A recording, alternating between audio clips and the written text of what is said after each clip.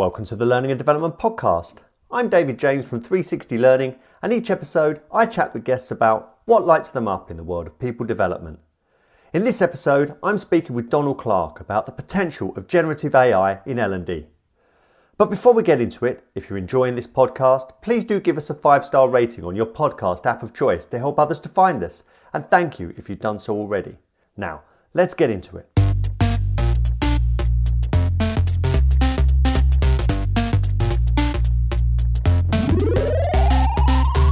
Donald, welcome back to the Learning and Development Podcast. Thank you, David. Good to see you again. Now, we only recorded a podcast episode on AI in L&D a few months ago, but a lot's happened since then. Could you bring us up to speed with the advancements in generative AI since the end of last year? Yeah, so I think it's important to remember that the AI it's not even been a slow burn. I mean, there are three levels to the history of AI. One is it's been around since Euclid, who put the first algorithm in his book. I often say this, we had 2,500 years of mathematics to get to this point. Huge amounts of theory and statistics on probability theory, on AI itself. So that big, long tail and stretch, which is the accumulation of knowledge in mathematics, because AI is, after all, maths and software. It's not all it is. And then we have the more recent era since 1956 with the big conference at Dartmouth. The year of my birth, and I went to that college at Ivy League in the States, and that's where I first got into the AI thing. And then we've had a sort of what they call a sort of winters and summers of AI, and that's mostly an academic research term. It's actually mostly defined by how much money they had to spend to burn or use to their advantage in research around AI. But really, I think this has really been happening in anger for 20 years in our world. Let's call it the learning world, which is what today's podcast is about, because we had the internet. And when the internet came along, there were several dimensions. AI was sort of in there anyway. So Google search, I mean, we have to remember that Google search is the big thing here. That's the relationship with knowledge that changed. We could search and retrieve and find things. And that's been around for 20 odd years. So, we've had AI all of that time. It's been, and let's not imagine that that's not fundamental to the learning. Who doesn't use it on almost a daily basis? And of course, you've got Google Maps when you're in your car. We almost forget that AI actually is what drives all this. And all these interfaces we've been using all the time have been tiled by AI. All your social media timelines mediated by AI, all that sort of stuff. So there was the big long tail, the 2,500 years. There's the 20-year stretch where we've had AI just as a hidden, invisible hand behind almost everything we do online. But then something interesting happened on the 30th of November 2022, which was the release of Chat GPT-3 or 3.5. And of course, we know what happened there. The usual quote is, of course, it's a bit of a cliche now, is that it reached 1 million people within 2 days, 100 million within 2 months, and it's probably at hundreds of millions, billions of uses since. And so in a matter of just 5 months, this thing is the fastest piece of adopted technology ever in the history of technology. And I wrote a whole book about learning technology and history of technology, going back to the caves in Altamira, writing, printing, the internet, and so on, this learning technology book. And what's interesting here is this is another big bang. I've always said this, I've been saying this for ages, that AI is a big bang like writing, and I think it is. And it's a big bang in this. It's not such a big bang for me because, interestingly, I think if you look really, there's another aspect to the history here, and that's its relationship with learning. So what we had was a really interesting thing is right back to the beginning of the 20th century, with a guy called David. You had Hebbs, Donald Hebbs, his name is same name as me, who first actually identified the learning process in the brain as neurons that fire together, wire together. It's complicated, but that's the sort of the summary of it all. Now, that was the early part of the 20th century. Donald Olding Hebb came up with that idea, and that eventually, through people like McCulloch and Pips, they started to play around with the idea that a neuron could be represented, a learning neuron could be represented in electronics. And they actually did this for real. And then you had some really interesting people. I mean, these are near geniuses, really, in my view. Frank Rosenblatt, who actually takes the real logic of a neuron and makes enormous advances there. Then you have Rumelhart, and then some names in AI. Anybody who works in AI will know Geoffrey Hinton. Geoffrey Hinton's actually an English guy who now works in the States. Incredibly important guy because he invented, I think, called back propagation, negative descent. That's what lies behind all of this technology that we're discussing today. And then we have people like Jan LeCun, Demis Hassabis. Now, what's interesting about all these people is they actually looked at the neural structure of the brain and took a sort of metaphorical inspiration from that. And it went the other way as well. So, learning people have been looking at the way in which AI has been learning, reinforcement learning. There are many species of learning in AI. And so I think that dialectic between almost the neuroscience and computer science has been very, very interesting from our point of view, from a learning point of view. But to jump to the Big Bang, because that was for you, the question is really about what's happening with this stuff. You had ChatGPT, it's actually technically 3.5. Mm-hmm. That's based on an underlying model, 175 billion parameters. A parameter is not a word, by the way, or a piece of knowledge. A parameter is a weighting between two words, like dog and puppy. They're quite close, so it's got a much higher weighting than, let's say, a dog and rope. Dog and lead would be closer than dog and rope.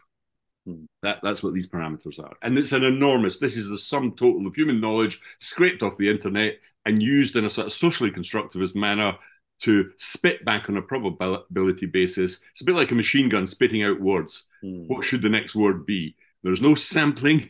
It's not like Google search. There's no such thing as a truth engine, but it's certainly not a retrieval sampling type piece of technology here. So that happens November the 30th. And then within a couple of months, you get GPT-4. Now, what's neither of these are connected to the internet. So all that sort of ethical thing about, it's going to escape onto the internet and kill us all while we sleep in our beds is not going to be true. What happened in the leap between 3 and 4? And this is really important because every day I see clickbait on Twitter from people who say, look at what's happened with ChatGPT, and they're using 3. And this is a bit like using Wikipedia, but using the version you saw in 2004. Because the advance between 4 and 3 on the ChatGPT software is enormous in terms of accuracy and guardrailing and ethical care and so on. And this is all benchmarked. You get a really doubling of magnitude in efficacy in terms of accuracy. I mean, by and large, it gives you the right thing. That's the bottom line here. Certainly in case of L&D, people are pushing the limits of this thing way out there and asking it weird questions. And of course, it does weird stuff. But that's also true of Google. But everybody uses Google. If I go into Google and start asking it weird stuff, weird sexual stuff and so on, you get some really weird porno type stuff that would come back to you. But that doesn't characterize Google because people are using it sensibly. So ChatGPT-4, but that's not the only thing. The interesting thing about the difference between 3 and 4, and we must get out of, I've seen some people coming on talking about this on L&D, and they haven't actually looked at 4. Because it costs $20 a month, as if that's a budget in a barrier to budget in L&D. It's a price of one round of drinks in a pub or something. 3 people. I think the important thing is to remember that 4 also has an API, which means you can sort of use it and get it linked into other systems. And of course, that's what's happened in Teams, in Google, and other contexts. This generative AI stuff has been marbled like fat into the meat of these tools that you're using anyway. So you might not think you're using this stuff, but you probably are. And then also the plugins, of course. And then we have some amazing things happening with Khan Academy and Duolingo, where it's absolutely massively accelerating the learning process by providing brilliant pedagogy, or what I call pedagogy, AI-gogy, into those products. And so, and I think people are forgetting also that there are other tools here as well. It's not just OpenAI's tools. You've got Bing AI, you've got Google's Bard. So we've been playing around with that. And people are a bit critical of that. I found it really superb. I'm not at all critical of it. I think these things, given they've only been around for a month or two, like lighten up, folks. Well, this is one of the reasons that I wanted to speak to you, Donald. I mean, a lot of people have contacted me and said, "Am I going to do one of these?" And just to flip the curtain open just a little bit. You and I spoke for the first time on Tuesday. We're recording this on Thursday, and this will be the next episode that goes out that will jump in front of many more that I've been recording. And one of the reasons is because the advancement seems to be so significant so quickly. I think that there is Correct.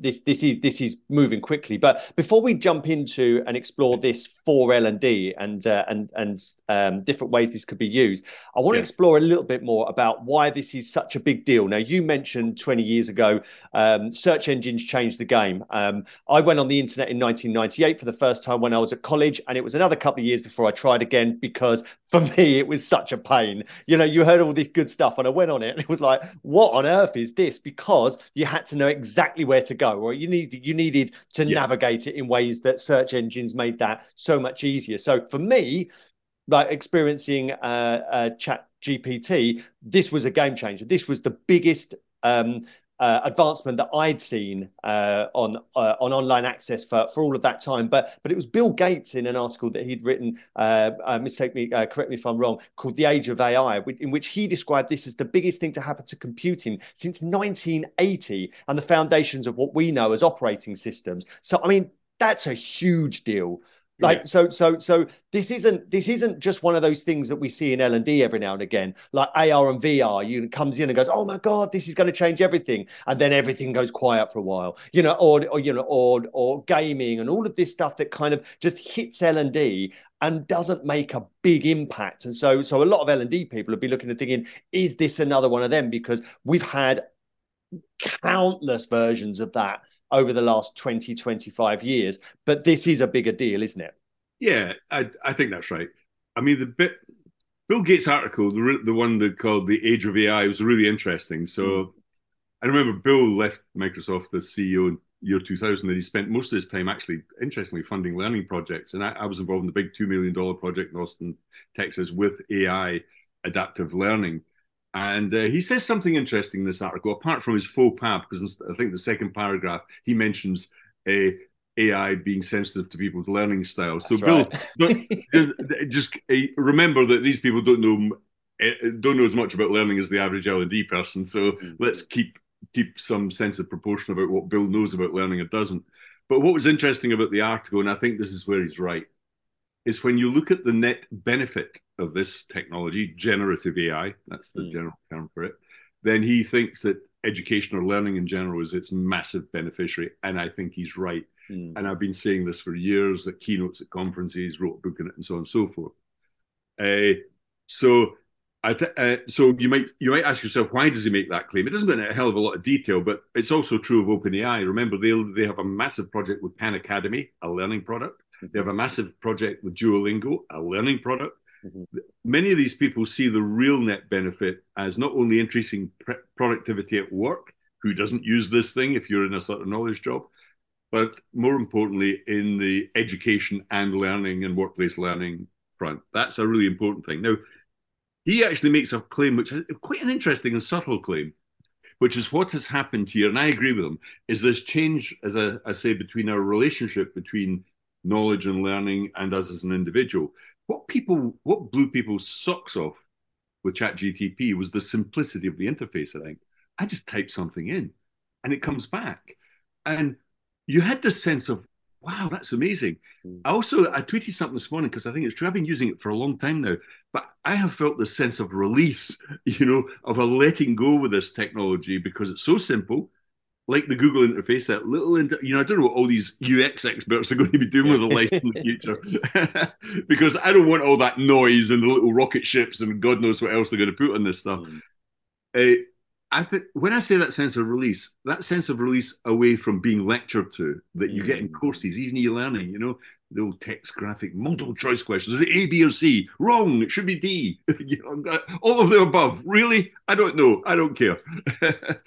And the more I've come to use it, the more I've seen it as this sort of universal assistant, that's just there. Like we're speaking now, David, I think it's a really interesting analogy with podcasts here. The reason that podcasts have become so successful, I mean globally successful, is the same phenomenon. I think people have just got that sense of, oh God, thank God, people are speaking to each other like human beings again. Mm. And they're not talking at me like a talking head, using synthesa or something, and lecturing me. You will know the Data Protection Act, right? Okay. uh, I think they're doing what we're doing, and that's like two adults having a conversation, enjoying ourselves, being relaxed about it, but trying to take a deep dive into a topic. Mm. Now that's the first thing. I think the second thing is just the sheer breadth and power of it. It's of it, it just comes back at you with anything. Yeah. So it wasn't just this is a relationship with knowledge. It's not just retrieving content back. It's not that at all. What it is the mediation is just this simple chat type interface. But what it's doing there is something extraordinary because it's coming back with a uniquely created answer every time you ask something on a fiendishly simple interface. Okay. But we are the sort of co-creators. We're in a dialogue with this thing. And you really do anthropomorphize it. You really do feel as though somebody's coming back. What's it going to give me now? Oh, wow. Yeah. It's like speaking to somebody and it types on the page a little bit slowly. It's got a little bit of latency. Nevertheless, this is the infant, or almost the embryo of this thing. It's going to get a lot better all the time. So it's back to a more normalized, brain-friendly form of learning because it involves dialogue. And of course, this brain in here evolved to speak as we're having a dialogue now. And that's what this is about. So I think Bill Gates was right in putting his finger on that feature of it that makes it revolutionary. He compared it to the original GUI interface, those little file folders type stuff that came up actually by a guy called Engelbart in what's called the greatest demo of all time, and that was a long time ago, but it changed our lives. Computers, we have one, we all have one, we all have a smartphone, but we still have that interface. Suddenly the interface has changed. You may actually not even need a computer. You may just, when it gets to voice, just speak and it will happen. Yeah. Or speak and get an answer. And that's what's changed here. I think people see it in learning very specifically. Did that make sense? Yeah, totally. And I think that's one of those powerful elements that will lead me nicely on to the next part about how we think it might affect L&D is Sure. in describing it as an assistant. I mean, for this here, I asked ChatGPT to give me a first pass at the questions to ask you. I also asked it to write your bio, and I also asked it to write the summary for this episode. And of course, as an assistant, it did a really good job. So my job was simply editor, and also to add the context and the expertise, and that when that gets into the ethics of this as well, there's a different role. But what I love about this is the assistant element, which I think becomes a bit foggy in L&D because L&D is often an intermediary, and ChatGPT almost is an intermediary itself. So you've almost got these couple of layers. But they have different roles. ChatGPT as an intermediary for somebody who's doing work can give them specific guidance and support. L&D using ChatGPT as an intermediary for the intermediary can often create or seek for aggregated needs and then looks for standardized solutions, almost cobbling a lot of the time the power of ChatGPT. So what's my next question? There's two parts. I want to talk about the risks secondly, but let's go optimistic first of all, and some of the practicalities. How do you see ChatGPT, generative AI, disrupting and or helping L&D leaders and teams today and in the near future? Okay.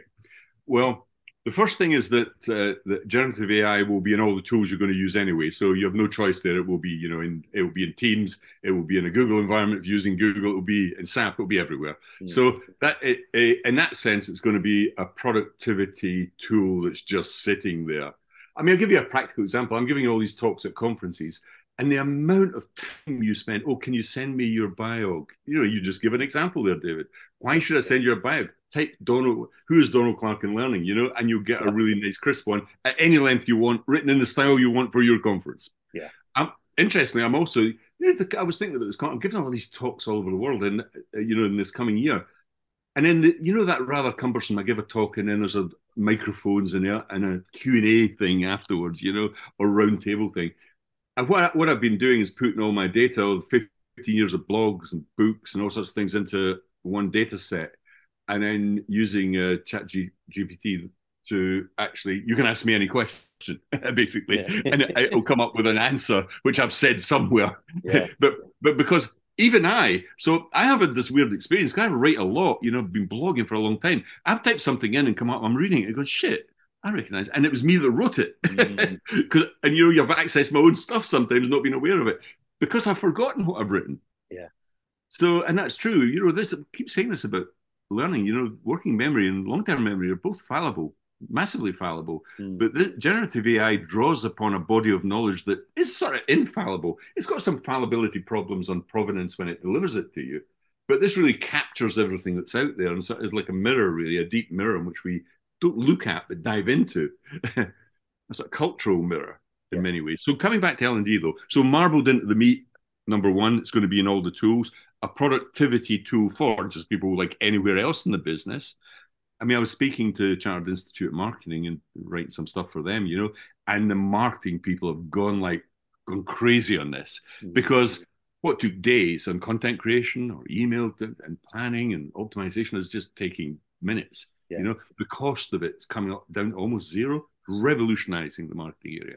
Now, it could very well do that in learning. I don't think it will because there's a lot of inbuilt inertia in L&D and HR that very conservative in many ways. So, marbled into the meat with tools. The second one is use it yourself to increase productivity.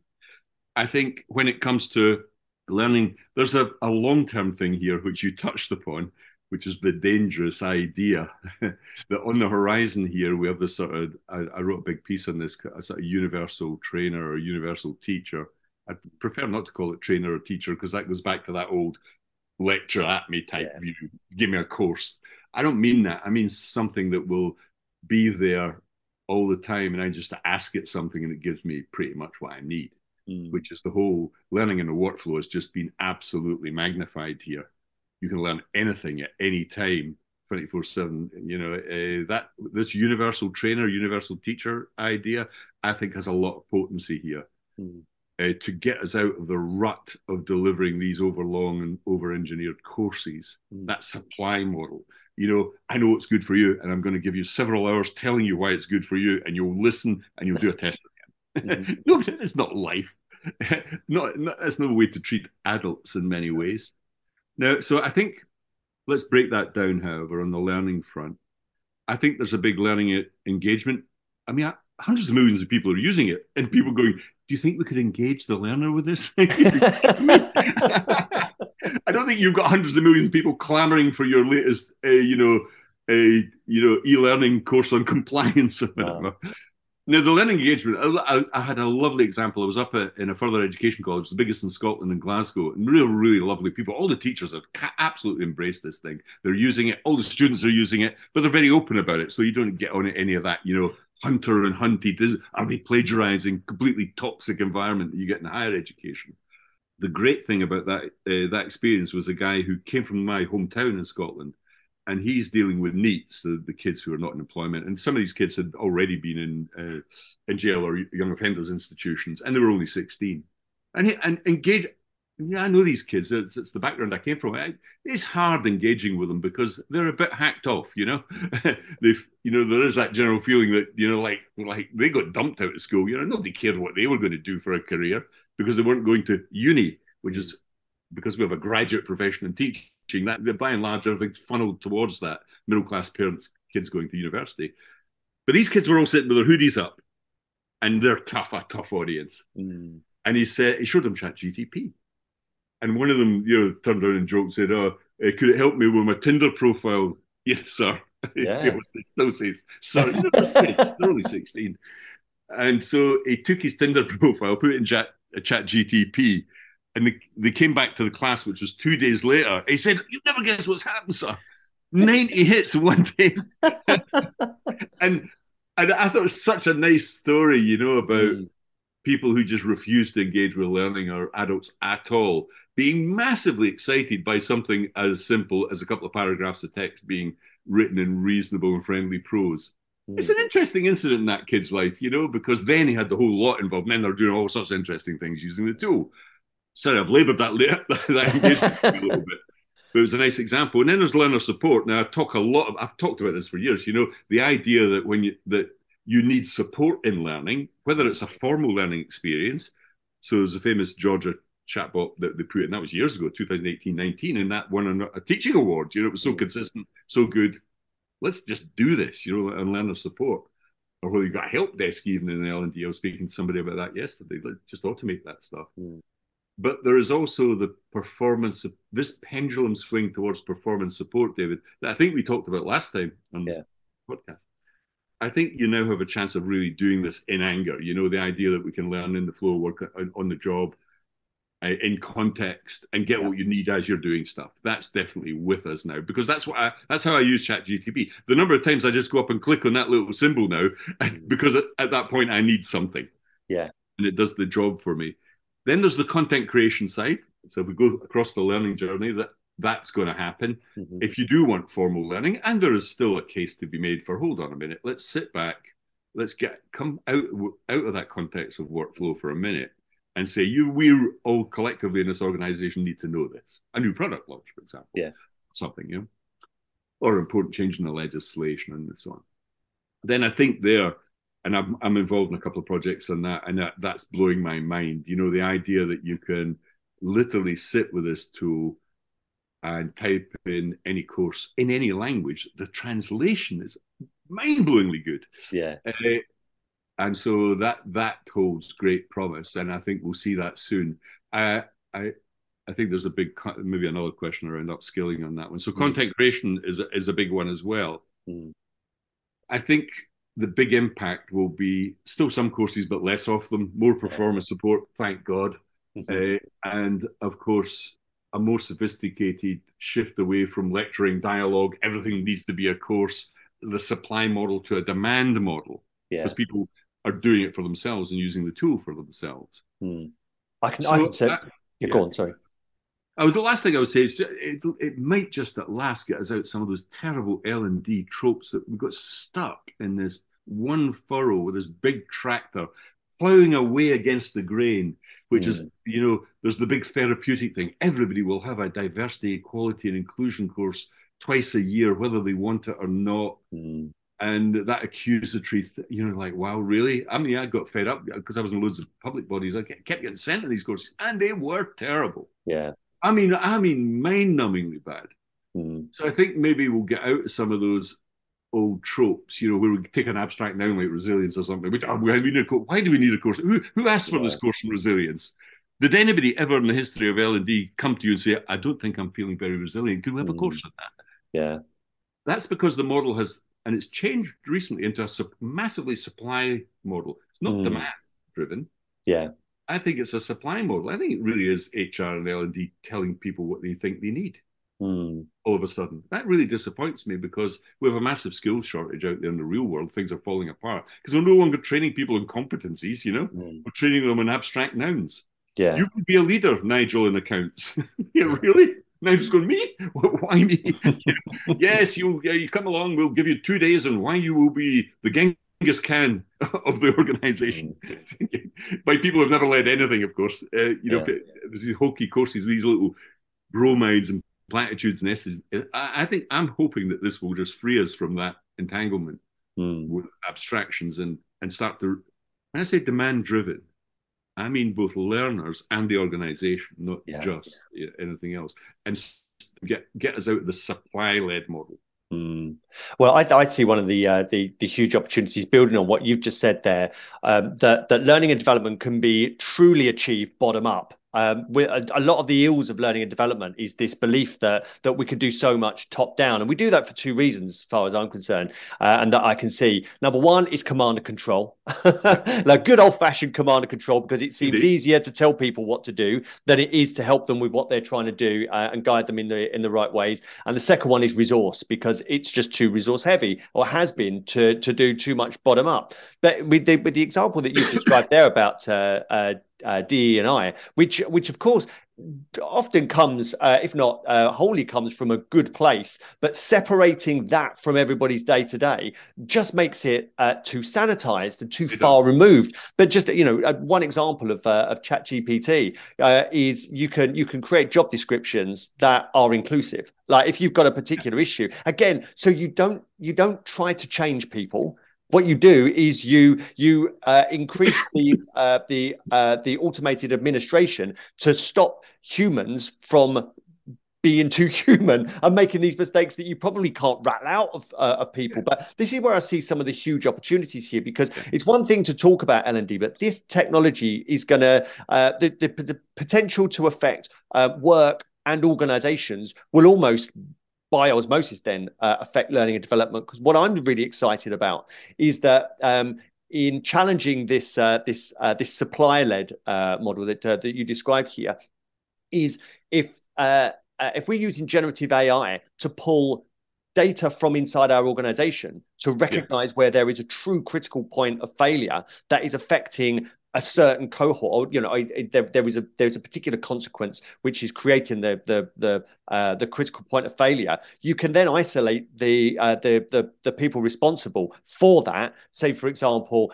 if you're losing top talent within a particular area, it's not going to be long before we're seeking the response to that, and it could be, off the top of my head here, newly promoted managers within a team who perhaps aren't providing the opportunities for talented people to grow here because they're not particularly capable themselves. Now, I know that there's a narrative as well as the data, but simply seeking to isolate and then recognize the data is going to be a question away, a prompt away.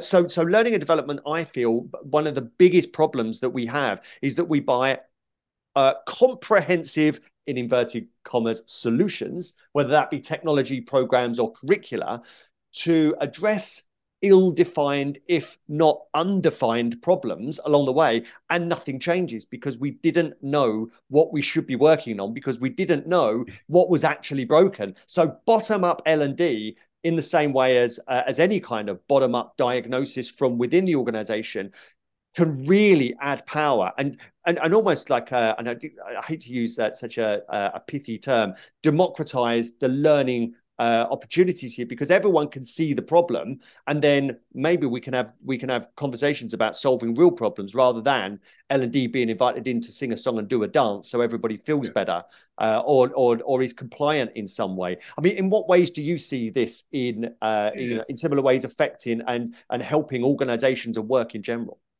Well, that was a great example you gave there. I was listening carefully there because I think you hit all the right notes throughout that.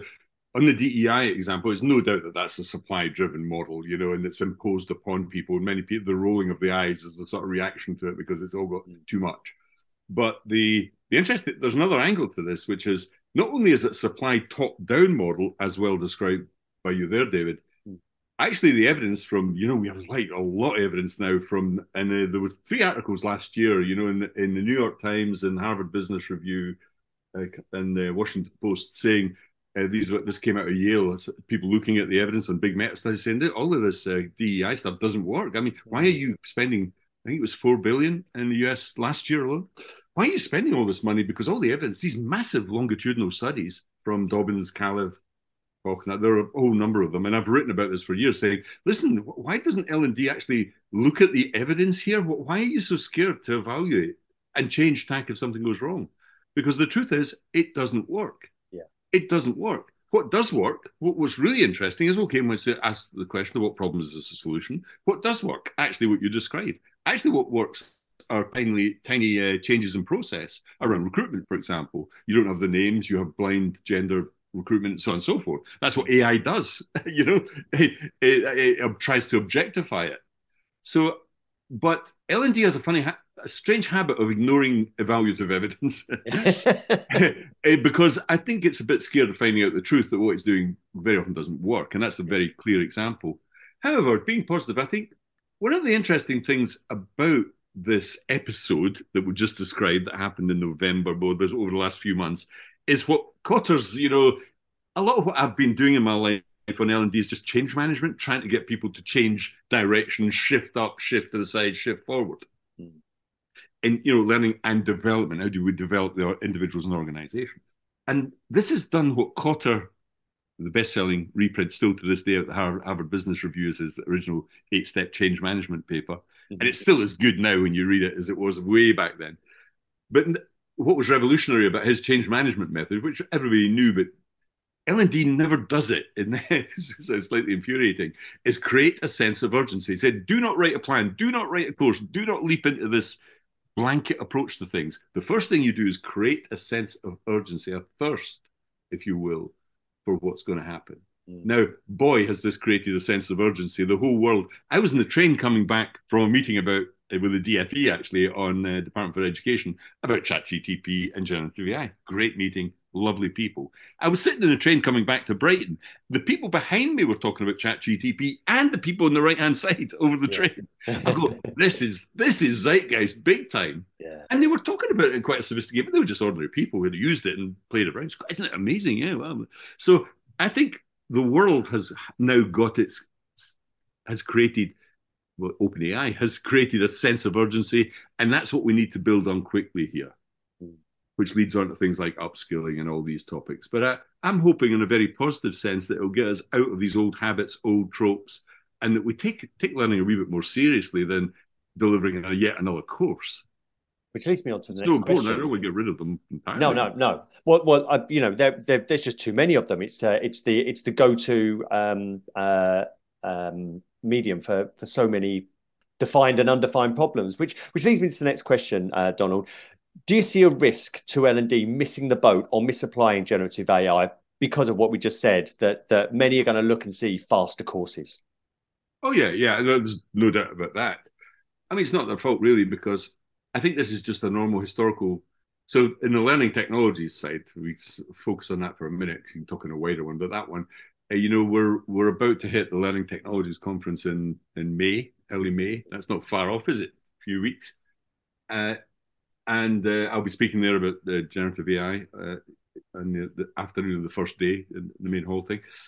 But the interesting thing, if you walk out onto the exhibition floor, there isn't a company in that room who hasn't had a big huddle and got together and said, what we're going to do about this. Because this is a massive opportunity and threat. So the threat is all those content production companies charging £20,000 per hour for bespoke content. You go, really? Mm-hmm. Your days are numbered, because you can do so much of that much quicker. Yeah. Actually, I think you're looking at tools now, rather than sitting, say, so this is the dynamic, learning development say you need a course on X. It's how long will it take? Oh, 3 months. Turns out to be 6. Mm-hmm. How much is it going to cost? $20,000 an hour, £20,000 an hour. Really? Oh, okay. Budget blown. Yeah. Now we have a model that said, actually, what do people really need here? Yeah. What does the data say? Right. Okay, let's give them this today. Mm-hmm. This afternoon. Now, actually, I'd been doing that using Wildfire. We'd do courses, literally returning them the same day using AI to build e-learning content, which was so different from what people expected, because it didn't have lots of cartoons, speech bubbles, and people to go, is this it? I said, yeah, that's actually real learning, where you have to know things, type things in, do stuff. Mm-hmm.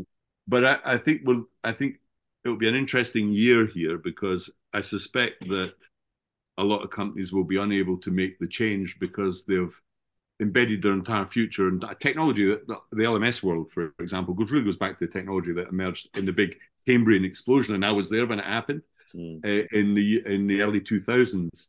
And that was driven by some terrible behavior, big long checklists. Can it do all of this? Yeah. And can it do this? So people just built big bits of enterprise software that did a lot of things people never use. Mm-hmm. And it was really a big repository and database for courses. Some of that's changed, to be honest. Some really good. I think an LMS is a reasonable thing to have in a big organization. Mm. So it's going to be a sort of Darwinian. I think it's going to be a sort of extinction event to a degree. I don't want to exaggerate that, but I think that will happen to a degree. To what degree depends on what will be delivered on the next year. But a year is nothing, Yeah. I think really over a 5-year horizon, this is the big paradigm shift here towards away from monologue, lecture to you, courses given at you, with pretending you've got agency by asking a few multiple choice questions every now and again, Hmm. towards dialogue Yeah. and complexity, really personalized. In other words, it's driven by me, the learner. Oh, God, I'm stuck here. Can you give me some help? Yeah, sure. Okay, great. Let's move on. At Khan Academy, watch that video. No learning professional should actually do anything until they stop for 10 minutes and watch the Khan Academy video, because it gives you an inkling of where this is going to go. Yeah. Yeah. And Brilliant. so, yeah. So I'll put the link to that in the show notes there. What it sounds like, Donald, is similar to a moment that the music industry had in the early 2000s, when there was a lot of money to be made in physical music, whether it be CDs or I can't Yeah. remember. For cassettes, cassettes were probably out by those. Probably CDs. But the big players in publishing and retail still wanted to make that money. Still were trying to protect that, and that's why HMV and the like were not the big beneficiaries of music online, whether it be what iTunes first capitalized on, and then streaming services then did, because of that protectionism. And I wonder whether, because there is still so much money to be made at the moment from creating content, whether we'll see something similar, that protectionism, before we see the market completely disrupted. I think the music thing's a really interesting analogy, because very quickly, I'm an old guy now, but I lived in the era of vinyl records. You had to go out and Yep. buy them physically, play them in a record player. It then moved into little cassettes that you plugged into a cassette player. It For then the moved car. onto CDs, and now we don't have any of that. It's all in landfill, Mm-hmm. because it's all a sort of SaaS, Spotify, get music through any device on my smartphone type thing. But actually, this is going further than that. So I remember way back in the Elliot Macy conference, seeing the young kid. He was only 19 at the time, incredibly nervous, talking at that time about the early Napster. He was the guy who wrote Napster. So a young kid goes into his bedroom. 2 months later, changes the entire history of the music industry. Yeah. And of course, he got attacked by Metallica and all these sort of people. And now it's just normal. And I remember at the time I actually gave a talk, and people were sort of laughing. I say, you do understand what's going on here with this file sharing thing. This is massive for us. Mm. And of course, they were mostly. It was a very odd experience, and Elliot didn't get it either, to be honest. But actually, it's happened. But it's gone further than that, because music at the moment is still a packaged song, which you then go and retrieve a la Google type style, but it's all delivered just in a sort of SaaS type fashion. This is actually different, because it's not. It's like you get a new song every time you ask for one. Yeah. Uniquely, it's not sampling like rap. It doesn't sample anything. This is one of the big mistakes people think. Imagine is going in and pulling stuff out of a database in some way. It's not. It's creating stuff in real time, on the fly, on a probability basis. Yeah. Trying to work out what question you asked it. And so it's almost like getting a fresh piece of music every time you listen to music, but you've asked for it. Yeah. Like, can I have like it's 8 o'clock in the morning. Could I have just a little bit of mood music while I make my coffee and wake up, and it'll give you that. Can I have a new T-Rex That's song? the difference here. And this is sort of, it's what I mean by this relationship with knowledge thing that's changed. That's the fundamental shift. And people haven't got their head around that, because actually what people do with ChatGPT is asking it a question and it comes up with an answer, and that's it. So no, that's not really it. Actually, once you use it a bit, you find that you ask another question, and then another, then another, and suddenly you're vectoring forward, because you're learning as you go. But it's your personal agency and curiosity that's driving the thing. And of course, in Khan Academy, it's different, because if you're teaching young kids, you don't want them just to, as we always do, zoom off in YouTube, and suddenly 5 hours later you're there in some obscure corner. What you want to do is still have guided instruction in a sense, but build that into the tool. So one of the really heartening things about the first launch of ChatGPT-4 was the Khan Academy experiment. Now, Khan Academy, it's absolutely amazing what they've done with it at both primary, elementary school, what they call in America, middle school, secondary school, and college level. You could basically have a learning experience on any topic you want, to quite a high level. It then goes on to critical thinking about the Declaration of Independence, starts talking about John Locke, and that the phrase, the famous phrase on happiness actually was lifted out of Locke's original essay, and so on. And like, I have a degree in philosophy, and I'm going, wow, this is mind-blowingly good. And so this idea that it's some sort of primitive clunky search retrieval thing is blown completely out the water. It's extremely sophisticated. Yeah. And also voice is interesting. I think when voice comes along, that will change the whole dynamic as well. I think we've been drowning in a sea of text in learning and education. Most e-learning is reading endless loads of text that's always overwritten, with some quite often hokey stock image type graphics. And I think I'm hope because in some of the projects I've been involved in, the great thing about prompting is you can prompt it to be, can you make this a maximum number of words? Can you give me this in 3 bullet points? You can ask it that and it will do it. Yeah. Its power as a designer of learning experiences is mind-blowing. Yeah. Keep using that phrase, mind-blowing. Honestly, even when I say it, I'm feeling as though I'm being cliched. But honestly, I feel it is when I use it. It's almost like you've got to get past the novelty of it and asking it silly things, because as you said, you ask it silly things, you get silly things back. But it's when you're using it as an assistant when you really could do with the help, or you don't have time for the admin, because so much of what it can pick up is admin. It's not the best stuff that humans could be doing. But it gets me to the next point I want to get to, Donald, because it's the closer we can get to L&D's priorities, I feel that we can get to the potential of it. So I wonder what it means for things like there's a lot about upskilling and reskilling in L&D, and there's a lot of noise from vendors, but when we actually get down to it, upskilling and reskilling is really important, because if people aren't staying in roles for too long, you need to get them up to speed and performing. And then, of course, with 80% of the workforce of 2030 already in the workforce today, there's a huge chance there's going to be reskilling, but it's not for the benefits of plugging new know-how into people to tick a box. They need to be able to do jobs. This is to fuel internal mobility. This is to plug gaps in your organization where it's either too expensive or it's nigh on impossible to hire from the outside. So whereas before you might have a learning and skills engine that drives people towards content, and of course the old paradigm, Donald, which we know wasn't a real paradigm at all, that completion equals competence, which was always nonsense. This can lead us closer to the what is actually required, both from a diagnostic, from guidance and support, right the way through to people actually be doing different stuff. So I wonder how you see this playing out, or helping L&D in those regards.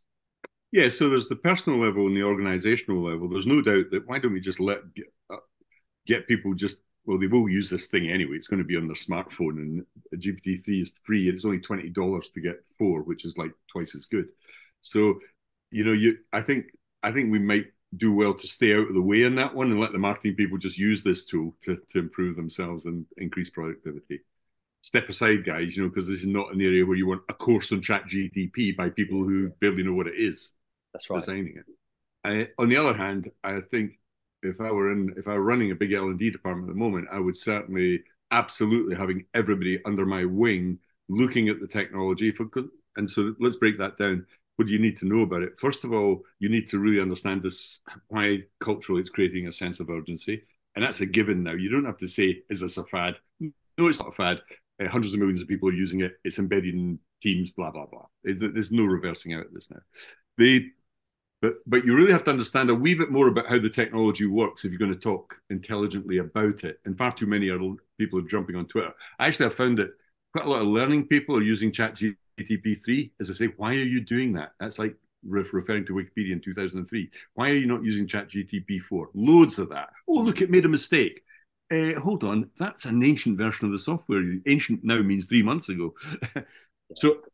So use the right tools. Secondly, get to grips with it and just play with it, because I don't think it needs much more than an interrogative, chat with it. Don't just ask it a question and wait. Go on, try and refine something. Have a task, have a goal, have a problem to solve and see how it helps you. Yeah. That's the first thing. Understand how it works. The second thing is to understand the media production side of things, because a lot of L&D now is producing videos or whatever, text, mostly text and graphics, actually. Hardly ever podcasts, which always blows my mind, the most popular medium on the planet, and L&D completely and utterly ignore it, even though I think literally millions, if not billions of people actually use it to learn. Yeah. But it's not going to come into L&D. Why is that? The reason is, Donald, just to do that is because it doesn't solve a problem that L&D have diagnosed, because again, they're not solving real problems, they're solving the assumed problems. But people not knowing what the organization is working on right now. Just imagine, I know this is a slight digression. Imagine you've got some leaders in your organization having a conversation about what is going on for them. It's almost like, we've talked before about what's the value in this? Why do people love it? Sometimes it's like having two people who really know their shit talking about something that you perhaps wouldn't be privy to otherwise. And imagine that's going on in your organization. So it's not for instruction, it's for insight. But imagine that insight is shared across your organization. Just imagine the decisions that could be made when people are actually in the know. There's one example, but of course that doesn't solve a problem that learning and development are looking to fill, because they're looking, it's a content or curricular problem they're looking for, rather than necessarily an insight, productivity, or performance and results issue. But maybe that's an aside. Yeah, I think people can look at problems through a different lens here, because I think there's a mindset change management issue within L&D as well. Yeah. So I think you want to get away from media generation, just pumping out videos and text and graphic stuff all the time. And also take a more serious view of the pedagogy of this stuff, why it works, why dialogue matters. That traditional stuff. We could spend all day talking about that. Another podcast.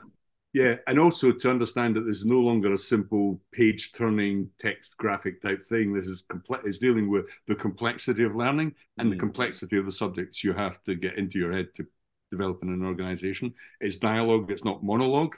Yeah. And it's also, open input. You're typing stuff in here. You're not just, is it A, B, C, or D, or all of the above, or none of the above? It's not that. It's changing mindset towards the person actually, right, I'm having a problem here. Like, how do I solve this problem? Oh, right. Well, exactly on that. You give me three things there, but that second one, I don't really know what that's that's real learning. Yeah.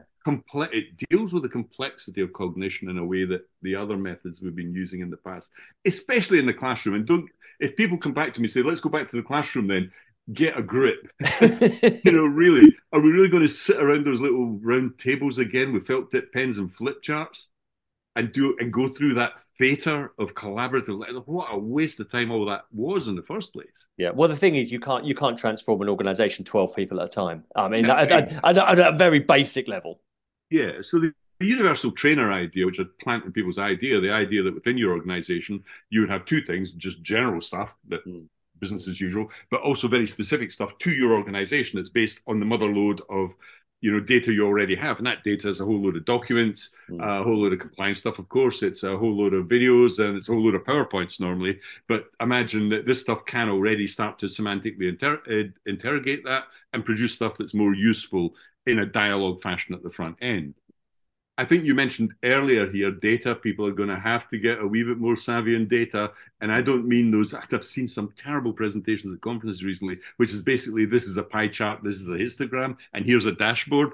Really? Are we really going back to like the second year of a GCSE course for 12-year-olds and learning analytics? Or are we going to take that issue seriously and get some adults in the room who understand what XAPI are, and not necessarily even use it, but understand that we really have to gather more than completion data and SCORM, that thing that sort of grabbed people around the throat and has been asphyxiating us on data for 20 years. I think we need to move beyond that and start looking at the great thing about XAPI is that triplet. Donald did X. Donald read this book and actually summarized it. These are learning experiences. That's interesting to know. You went to the effort of doing all that and you summarized it. Oh, great. And he distributed it to other people. He did a podcast, blah, blah. That's the sort of thing you need to know in terms of data. Yeah. I think another one that people need to be brought up to speed on a little bit, I did this in my book, Learning Experience Design, is understand the performance support side of things here. Yeah. They really have to get to grips with that concept, learning in the flow of work and all that sort of stuff, because that's going to happen. It already is happening.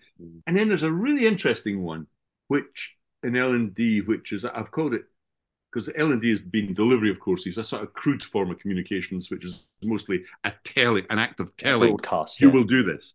I think now it's almost about communicating expectations. Like, we've got this AI stuff, blah, blah, blah. And don't worry, it might make a mistake on now. who hasn't seen a mistake in a stand-up training course? Totally. I mean, I used to do this for a living. I'd get stuff from a subject matter expert, and I'd go through it and go, I'm not even a subject matter expert, and I know that's wrong. Yeah, that's right. And in fact, I can't think of a single course I've ever made where the original material is in good enough shape, or even, to be honest, factually correct enough to be presented to a learner. Yeah. So I think we have to get out this idea that we lived in this sort of truth engine world where L&D was delivering the truth to people. Actually, that was never the case. But I think we're changing attitudes now. Say, oh, yeah, we've got these tools now. It's going to help you. And just manage their expectations a little bit. It's almost as if you're changing across the change management from lecturing and telling people. So these are all shifts, I think, that if I were a senior sort of person in a L&D department, I would be taking my team down this road carefully, but exposing them to it. And actually, my experience is really interesting over the last month or two. I've been in some really big organizations, big government departments, and the people have been I've been really surprised, because I haven't had all that negativity that you get with tech quite often. Oh, but it doesn't do this. The and but. It's yes, and tell me more. And so I've had two sessions this week alone. One in big government department, 65,000 people. Another one, the DFE, I'd say, because they said I could. And the people were fantastic, asking all the right questions. They had already played with the tool. Were really impressed, but what they wanted to do was it had created that sense of urgency. They were on stage 2. How can we use this now? Yeah, and that's what every L&D department should be thinking about at the moment. Yeah, rather than being reluctant to even give it a go, and then being cynical about its potential application. But I know that Donald, you worked in partnership with ChatGPT quite recently on recognizing the new skills required in L&D to make the most of generative AI. So what would you say were the biggest shifts, or the biggest things that L&D need to get to grips with themselves in order to make the most of this? Well, I think there's a top-end strategic piece, because it will affect, like, if you have an internal... So the strategy thing is really important, because I did a really interesting little podcast with Michelle Slater-Parry recently, and she did a little video in it, and she said, what are the three things you would tell L&D what to do? And my number one was, go and read your organization's annual report if it's a private company. Because I've run companies, and it's so disappointing when you go, well, why are you delivering this course? There's nothing. I haven't heard anybody in the organization at senior level say they want this. Who said they wanted a course on resilience? Did somebody on the board really ask for that? Or did you sort of subtly tell them they need it and then wanted to deliver it? So I think there's a strategic piece around the use of AI, smart software, call it what you will, generative AI, in the L&D department. And I would get on with that right now. What we're going to do, how we're going to position this, how we're going to communicate it at the senior sort of team level. And then it depends, because this is not a homogeneous problem. If you have an internal design team, for example, those people will rightly be feeling a little bit nervous about this, because what they've been doing in the past is going to change. And so you have I would have a very specific upskilling path, so that gives them some room to breathe around the technical skills. They need to understand what the technology is, how media generation, how you can actually generate images with this thing now, and automatically generate audio, transcription, translation. All those things are being automated literally as we speak. And also give them some training around how different the pedagogy is here, how it's very good pedagogy. In fact, it's not like the old sort of type thing. It's actually giving agency, allowing people to proceed through competencies, taking the right time for them to get time to competence as a personal thing. Highly personalized approach to learning, which is good. It's dealing with complexity. It's giving them dialogue, not monologue. Open input, not multiple choice questions. More complex AI vectoring through things. Complex AI-led learning journeys. It's more data-led. In other words, it's solving real problems in the organization, as you rightly said. Maybe voice is a big thing. That's going to come into the back of this, and then this communication of expectations. So there's a whole number of things I think on that one team alone I would be exploring, and then not frightening people to death. These are good people. The interesting thing about ChatGPT is, if you have domain knowledge, like you're a learning experience designer, you will be able to prompt very, very well, because you know what sort of questions to ask if you're producing, let's say, 10 questions on a topic. you'll know how to prompt it so that it doesn't produce multiple choice questions if you wanted to do that with the longest option. Now, it's the obvious answer, or you can actually prompt by building in pedagogy to your prompting. Put it that way. But that's one team. Now, I would be looking at your budget overall strategically again and saying, like, what portion of the budget should we shift towards doing things more dynamically in performance support as opposed to course delivery? And so all of these things I would be taking into account, planning for, and taking back to the business or whoever the paymaster is. That's difficult because if you're L&D and your paymaster's HR, they're probably not going to be particularly agile in this stuff. Mm-hmm. So sometimes I've seen really agile L&D departments just get on with it themselves, and I think that's quite nice when you see that. There's a lot of good people in that area, and you might think that big sluggish organizations like government departments, but there's some really brilliant people in there who really want to do this, and they will. Yeah. And I went in at college, and people say universities are a bit depressing because all they want to talk about is plagiarism and essays, as if I'm getting tired of that we send kids to school at age 5 and then they pop out the other end at 20 years later, having done a master's as well for some weird reason, and all they've done is write essays, and write text and read text. It's just a really weird world. Education has got trapped in this text output because we've abandoned learning by doing and all that good action transfer orientated stuff. So people are quite unskilled now when they leave the educational system. But I think we may get out of that trap that everything should be text and graphics. Yeah. Really? That's it. And you've been mentioning the power. This is going to be in dialogue and it's going to be in real time. Exactly. And I suppose the big difference between education and corporate learning is that as a result of interactions with whatever tools the company's provided, you should be able to do the thing. This is hugely important. And this takes me on as we look to conclude the conversation, Donald, that L&D teams are going to be looking to the market for some support here, as well as rolling their sleeves up and doing this themselves. But there is quite rightly a reliance on smart tech vendors to provide the tools and the guidance on this. So I've got a two-pronged question: what should learning tech vendors be exploring right now, and what should L&D companies be looking to their tech vendors to be providing right now? In a funny sort of way, the tech vendors are maybe the last people you want to go to in this. Let's be honest. Well, they have this huge. They're trapped in this myth of Sisyphus thing. They've got this huge boulder that they're trying to sell to you, and they're pushing it uphill. And they suddenly realize, actually, we're pushing the wrong boulder up the wrong hill here. Yeah. But they're still going to sell you the boulder because they're still going to say your problem is X and we've got solution Y. Yeah. And I haven't seen precious little evidence of many of the LMS vendors, for example, particularly that group moving in this direction. Some have, to be fair, very aggressively. So if you want to learn about this, I think the last place I would go to be honest, would be going around the exhibition hall in May at Learning Technologies, because you're not going to learn much there, because those people themselves have a vested interest in not doing this. Because, to be fair, they have to keep making money and paying their salaries. Some of them will be good because they're already there. So there are 2 or 3 vendors. I think it would be unfair to name them right now, but I think there are 2 or 3 people who've been doing this for some time and know how to flip it because they're data orientated in their solutions. They're not so wedded to delivering these big courses. They're more performance support in their thinking, more LXP-ish, more performance support. That's a good thing. So finally, Donald, there are going to be a lot of people interested. It's good. This has got to be the biggest thing, not just to hit learning and development, but to hit a lot of us in a long, long time. So what would your advice be specifically to L&D professionals today, regardless of whether they think this is for them or it's not?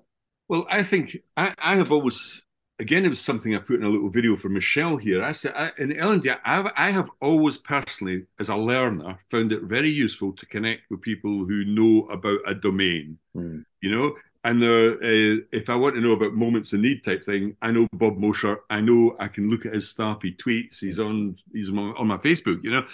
I know where to find my personal learning network. Now, when you have a brand new kid on the block, which is what this is, I would start to seek out the people who are really writing interesting stuff, dealing with the issues that you're doing. And you are one of these people, David. we spoke 2 days ago. We're doing this podcast now. Yeah. That's what we need to do. We need to move at speed here, and hopefully this podcast might have opened up some doors for people. But it's a door opening exercise, because what I've been doing is I've been spending a lot of time writing books during COVID. But to be honest, books are really slow. It takes about 6 months to get it published after you finish the book. I just finished one. It's not going to be released till the end of the year. Yeah. It's a madness. And then they said, can you update your artificial intelligence book, because we're going to release it in February or March next year? I go, are you kidding me?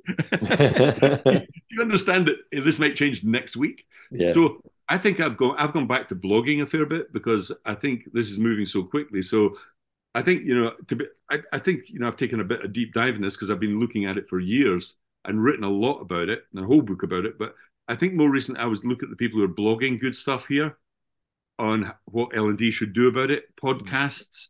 I did a really nice podcast also. This is great speaking to you, because you're well known in the industry and you've got a good rep on this stuff. And this is evidenced by the fact you've done it within 2 days of us talking about it. And then I did one on John Helmer. If you want a deep dive into the pedagogy of this generative AI, we did one on social constructivism, looking at Piaget, Vygotsky, Brunner, and how this is actually fits the socially constructive model, if you believe in that stuff. The zone of proximal development, it all fits quite nicely. In other words, Vygotsky says that we'll learn by referring to a knowledgeable other. It's the phrase he used. And actually what we do is use language and social capital to teach people. Suddenly all that social capital is in a model, and we have an interface on the front of it that's like a knowledgeable other. It's almost perfectly Vygotskian, ChatGTP. Now we have a whole podcast about that with John Helmer. On social constructivism, the last one we did in the Great Minds of Learning thing. So I think there's yourself, there's those podcasts. There are other people in the field, especially on Twitter, I feel, good people. I would also go to the Lex, if you're interested in the ethics of AI. Then again, I wrote a big blog on this, but it's not me saying, I've said what I believe in, but I've given references to some of the big hitters on that issue.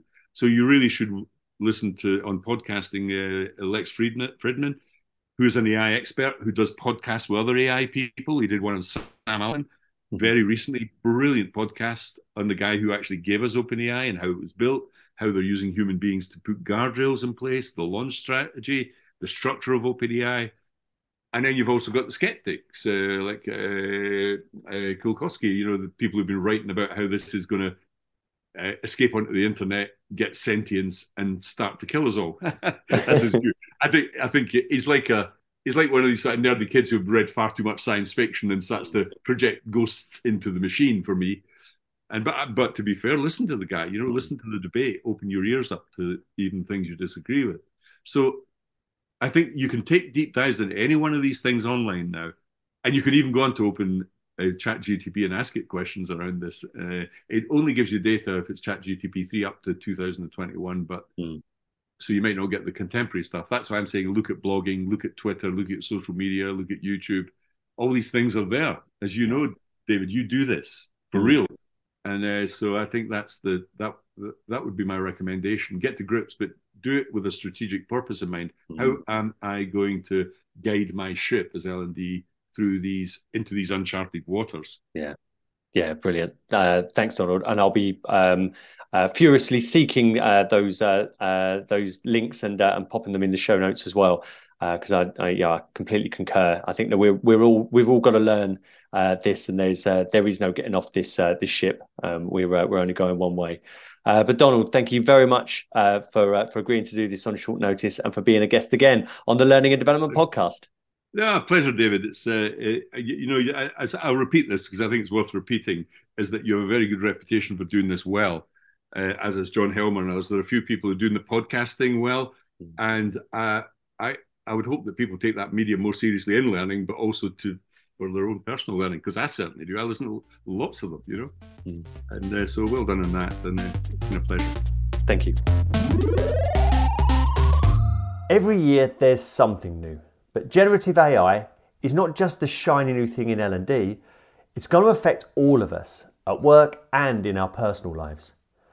There'll be no escaping the influence of generative AI, and it will have a big impact on L&D. I hope this conversation goes a long way to separating the signal from the noise and helping you to see the opportunity beyond faster courses, because I think it's going to do wonders for us, and I hope you see that too. If this conversation has whet your appetite for good quality L&D chat and you'd like to get involved, you can now join the L&D Collective, of which I'm an active member. Join me and thousands of L&D peers via the link to the L&D Collective in the show notes. And if you'd like to get in touch with me, perhaps to suggest topics you'd like to hear discussed, you can tweet me at David in Learning and connect on LinkedIn. Again, you'll find links in the show notes. And goodbye for now.